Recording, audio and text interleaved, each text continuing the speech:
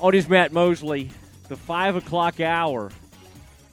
Thank you to all our sponsors. Wow, the newest one. Boy, Derek will appreciate this. Derek Smith joining us now, who'll be calling this Baylor-Oklahoma game. Derek Hellberg. I thought we started playing some powerful music for you. I like that. I kind of enjoyed hearing some of that. I had to pause and kind of let that happen. What I was getting at, though, Hellberg Barbecue has become a new partner of the Matt Mosley Show, and I've noticed over there at Central National Bank, where your lovely wife works, that Hellberg has a way of showing up there, and of course that draws people like the two of us in, not just the friendly folks at Central National Bank, but that wonderful food. I thought you would appreciate the Hellberg, Philip Hellberg and Yvette Hellberg, becoming part of the Matt Mosley Show. Oh, that undoubtedly.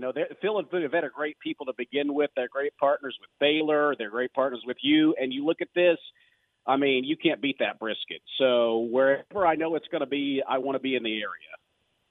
Yeah, now they have something called like the pesto turkey.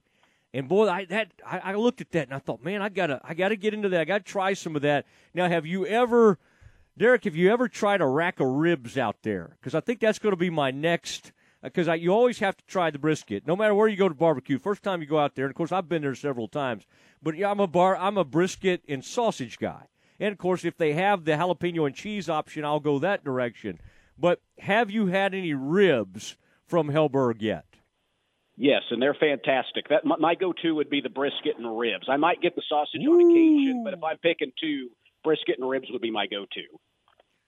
Wow. And they're fantastic. And by the way, he's doing a pastrami brisket, house-made pastrami for St. Patrick's Day, I think is when they do that. So keep that in mind. What is that, March 17th or whenever that falls? So, Derek, I don't know if you're a pastrami guy. I'm a huge pastrami, yes. Like New York deli, all that kind of stuff, deli meat, that stuff is great. So keep that in mind. Note to self. I hope they're serving some of that over at the game. I hope you show up in that media room, and boy, in fact, I tell you, that is really something Brent Ingram he has done in this. If you've noticed the stadium, the spread, everything he's brought to the table, I've been extremely impressed, and that's a fun thing because media people have a love for free food, and I think Brent knows our love language. Now, Derek, what a game the other day in Ames. You're there. I mean, the crowd after a huge win over Kansas, they all kind of returned, and that thing was listed at around like 12,000. We're talking a pretty raucous crowd. To me, and I know the win at OU I think was very, very important for the Bears at the time. But this was a bigger crowd, obviously. In your mind, was this the most impressive win of the season for the Baylor women? I really think it was right now, Matt, because I think it was a character win in a lot of ways. I mean, I think you would put Oklahoma, that game on back in January as well. But honestly, you look at that, what you said, 12,000 people. You've got the number 12 team in the nation who, frankly, I think, really see Baylor as their biggest rival in the Big 12. They remember what Baylor did at the end of February last year, and they want to beat the Bears badly. And it was a case where it was a close game throughout. Neither team ever led by double digits. Iowa State is very capable of going on big runs. They're a great three-point shooting team. And Baylor went in there and took away their top options more and more as the game went on. Ashley Jones started off 7 of 9, finished 9 of 23. And Baylor really weathered every punch that they took and threw a few of their own. It was a great defensive effort. It was a strong offensive effort. They made some clutch plays down late on both ends of the floor. A Dariana Littlepage Buggs block on Ashley Jones, forcing some key turnovers, some big buckets late. And it was it was a March kind of win. I don't want to go overboard, but it was a March kind of win, and it's the kind of win that a team that has aspirations of winning another Big 12 title, which they're about 1.5 games out right now, it's the kind of game you want to win to show people you're right there, and they did that.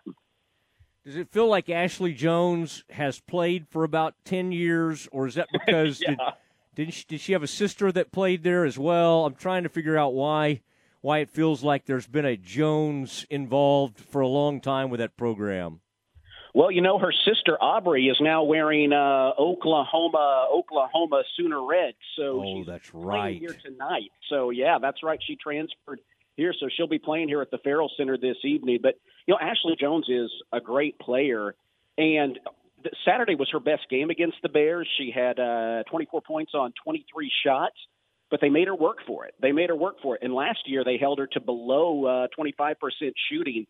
So I think it's a great example of how this team under Coach Nicky and Tony Green, really the defensive coordinator, have done a really good job of taking away teams' top options. And even if they get their points, they make them work really hard, make it really difficult. Tiana Jackson for Kansas, one of the top players in the Big 12. They held her to 12-9 last week. Amber Scott, the top scorer for Texas Tech. They made her shoot one more shot than points she scored. I believe it was 22 points and 23 shots. And then they essentially did that to Ashley Jones as well. And I think that's a great compliment to the team when they're able to face some of these top teams in the Big 12 and take a key option away from them. All right. By the way, I want you to ask around what people around the Baylor think about this Kyrie Irving trade, okay? I've spent my last 48 hours talking about this constantly.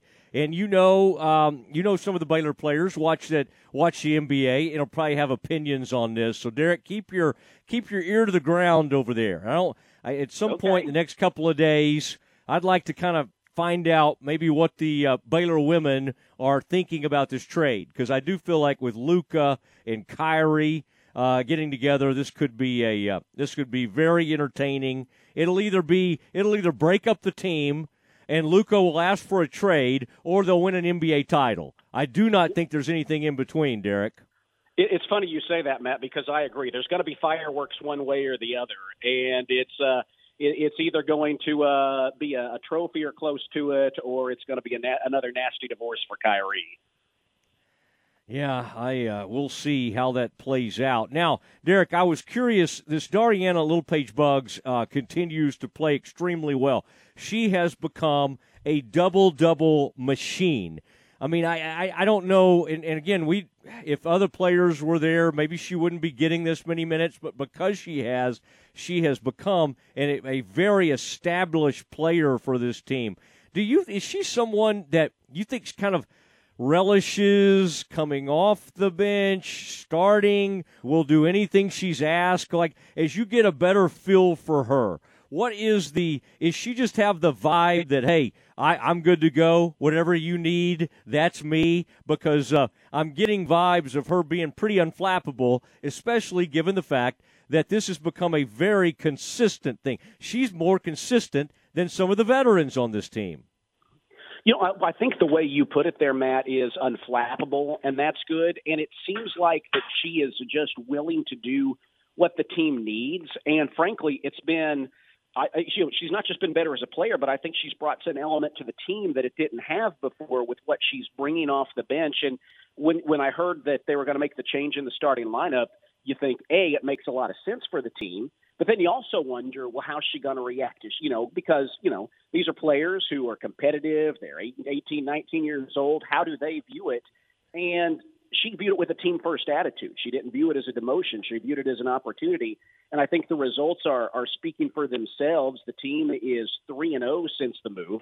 She has double-doubles in all three of those games, like you said, a double-double machine. And even on Saturday in the game, she didn't just get her points and her rebounds.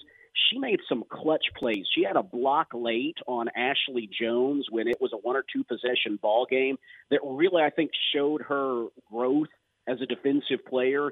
She had a key putback. I mean, it wasn't just she got a rebound. She struggled with layups a little bit at the beginning of the year, to be honest. But she made a big putback. She's really calmed down beneath the bucket and is becoming reliable down there. And she's shown an ability to add a little bit of distance on her shot. She struggled with the jump shot for much of the year, but really as we've gotten to Big 12, she's a bit further back.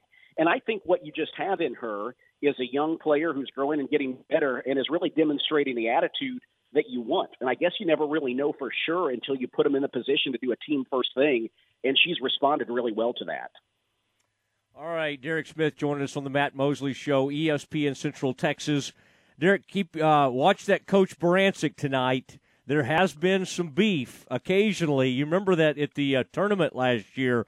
I think she kind of barked something at one of our players, and it led to a little bit of back and forth between the two benches. So I think we're about to lose Oklahoma in the next couple of years, but this will be fun. I think Barancic, don't you kind of feel like the new coach at OSU, Barancic? You know, these coaches have breathed some new life into the conference, and obviously the conference is probably as deep this year as it's been any time in the last 15 to 20 years. Or I say 15, 20 years. There was a time when OU was really good, A&M was good, but yeah, I mean, you could go back pretty far in terms of the depth of this league. Yeah, it's funny that you say that because I remember when I got here as a student back in 03, 04 and kind of saw the program's growth towards that national title, there were a lot of teams like you just mentioned. Oklahoma was the big rival. Texas A&M was really tough with Gary Blair on their way to an eventual national title. But then there's been a period since then where it was very top heavy, and the Bears were clearly at the top of that. And here we are now in a much deeper conference, and the Bears are still right up at the top of that. But it's a lot harder because, as what you said is right, there's a lot of depth. There's really, TCU is over on the year. Everyone else has at least one or two wins that turn your head a little bit, that make you say, oh, look what Kansas State did there. They just knocked off Iowa State last week. And then you get, much like the men's, I know there's still the unlikely possibility of a six-way tie for the Big 12 championship. It's not quite that dramatic here, but there's about 4 or 5 teams that have a legit shot. And I think that's good for the league. It's good for the game. It makes it tougher to win, but I think it also makes it more satisfying when you do, and makes a game like tonight so big because you are playing, even though you take it one game at a time, it's going to impact what those last couple of games in March, in late February and March, what you're playing for. All right. Well, we'll be listening right here on ESPN Central Texas as Derek and Sophia get ready to make this call. Now, Derek, do you go over and check on some of these baseball practices? We've had some cold weather recently, but we had a couple of nice days mixed in, and the Bears will get this thing going. Just a couple of weeks away. Maybe less than 2 weeks away from starting the season. Are you starting to sense some excitement and a sense of urgency as first pitch is not that far away? Yeah, I am, Matt. And it's funny, I've been at practice, and we've had some luncheons with Mitch Thompson and some of his staff in Dallas. Actually, Dallas is upcoming tomorrow, but we had Houston and San Antonio last week. And, there's always that optimism at the beginning of the year and excitement. You talked about, new coaches in the Big 12 and the women's basketball side.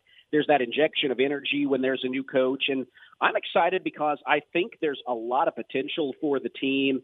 They're bringing some good pitchers back, which is always good. You got Blake Helton coming back, Kobe Andrade, Will Rigney, Mason Marriott, who are going to be key. And I think they're going to need to lean on that pitching a little bit.